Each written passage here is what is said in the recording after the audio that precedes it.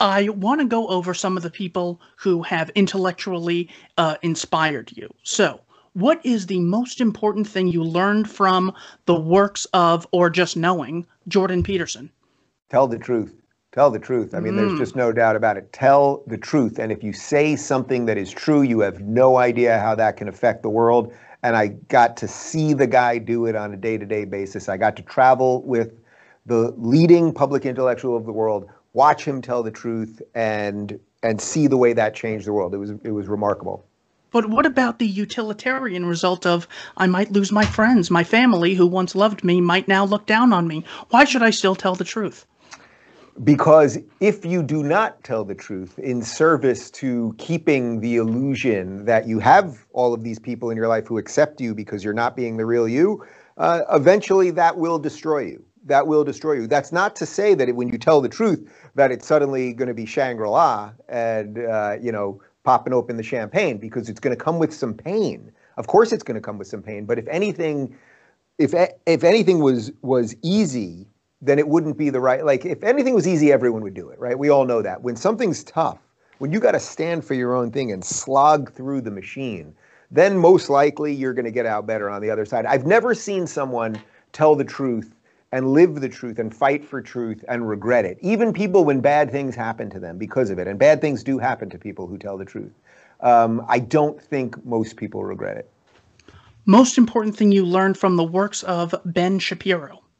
Facts don't care about your feelings. I mean, there's a reason that line caught on with Ben, and I think it's true. Ben is a fact machine, and he's incisive and witty and quick, and he talks fast and the whole thing. But I think that the reason that phrase caught fire was because it wasn't just the alliteration. It was just that facts don't care about your feelings. That we live in a real world, and then there's you. There's your feelings about the world.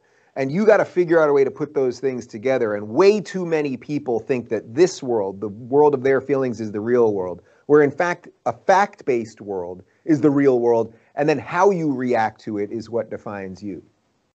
Most important thing you learned from the works of Thomas Sowell. Oh, know your stuff. Know your stuff. I mean, this guy is a true genius when it comes to libertarian economics. He has stood his ground. He is, the things that I talk about now, this guy was talking about 50 years ago and writing books about, and has debated, all of the brilliant people across the board every which way, and some people that are not so brilliant, say the more socialist economists, but he's debated plenty of people. But know your stuff. Sit down in a conversation ready to be armed with facts. Well, what does the welfare state do? What does high taxation do? What does high regulation do? And if you can sit down with people knowing your stuff, well, you won't be hysterical. Part of the reason the lefties generally are so hysterical is because they don't know their stuff. So they overly emote to compensate for that. Most important thing you learned from the works of Dennis Prager. Love and adore and admire Western civilization. I think that's Dennis's greatest contribution. He's written many books about it. I think I've got one of them right over there. He has shown me, and shown quite literally millions of people over the course of the last couple of decades on the radio and now with PragerU, that the American experiment, as he calls it, is the greatest human experiment we've ever done. We've done it so brilliantly for 250 years. Expanding more freedom to more people. And if you feel like it's in a precarious position at the moment, well, you're right, because it is in a precarious position, and you got to keep fighting for it. And I think too many people have stopped fighting for it. Most important thing you learned from Ayaan Hirsi Ali. I was going to say bravery, but I'll say something else. Grace. Grace. Ayaan, who I've gotten to know quite well off camera as well, and I've interviewed her a bunch of times. It's not just that she's brave. It's not just that she stood up to Islamists and now stands up to Marxists. And it's not just her life story of leaving Somalia and the arranged marriage and female genital mutilation. It's that after all of that, yeah, she's brave, no doubt about it. But she's graceful, she's decent, she's fun, there's a light in her. And a lot of people, I think that light would have been extinguished, but she found something that allowed her to continue doing it in a decent way. That's graceful, that's beautiful. Christina Hoff Sommers. Oh, well, that first wave feminism is way better than third wave feminism.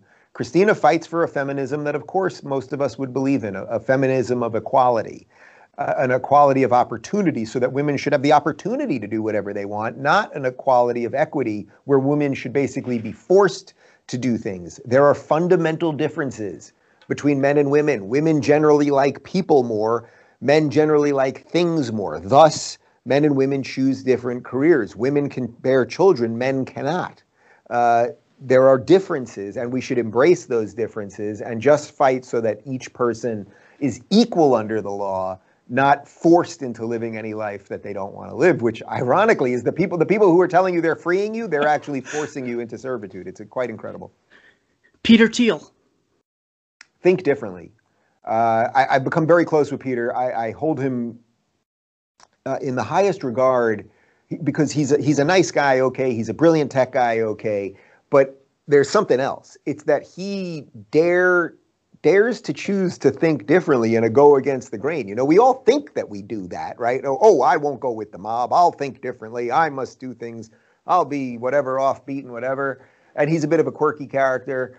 But he really does it. And by thinking differently, I think that is what has allowed him to stay ahead of things. So, you know, Peter Thiel left San Francisco. Everyone knew San Francisco was crumbling under leftist policies and Silicon Valley was crumbling. Well, he didn't just leave himself. He took his entire company and left.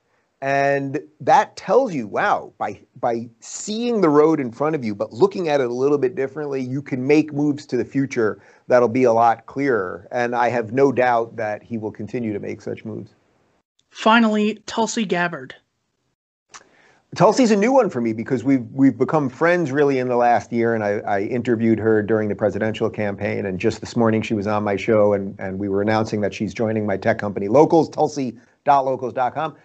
Tulsi, how about tolerance with Tulsi? Because she's not just saying it. You know, everybody says tolerance. We need to be more tolerant. Tulsi means it. She really wants to embrace a spirit that would allow us to live in society with people who are very, very different than us. And I think the saddest thing for the state of the Democratic Party, and there's so many sad and worrying things within that party right now, the saddest thing is that Joe Biden or whoever's in charge, it's probably not Joe Biden, but whoever is in charge, that they chose Kamala Harris instead of Tulsi Gabbard is really unfortunate, because there was a moment where they could have said, hey, Joe is what he is, but now we're going to choose somebody who's a true healer, who has some principles that are thought of as a little more left, but certainly has some principles that are thought of as a little more right, and really could have been a unifier. I think she has incredibly bright things in her future because of that.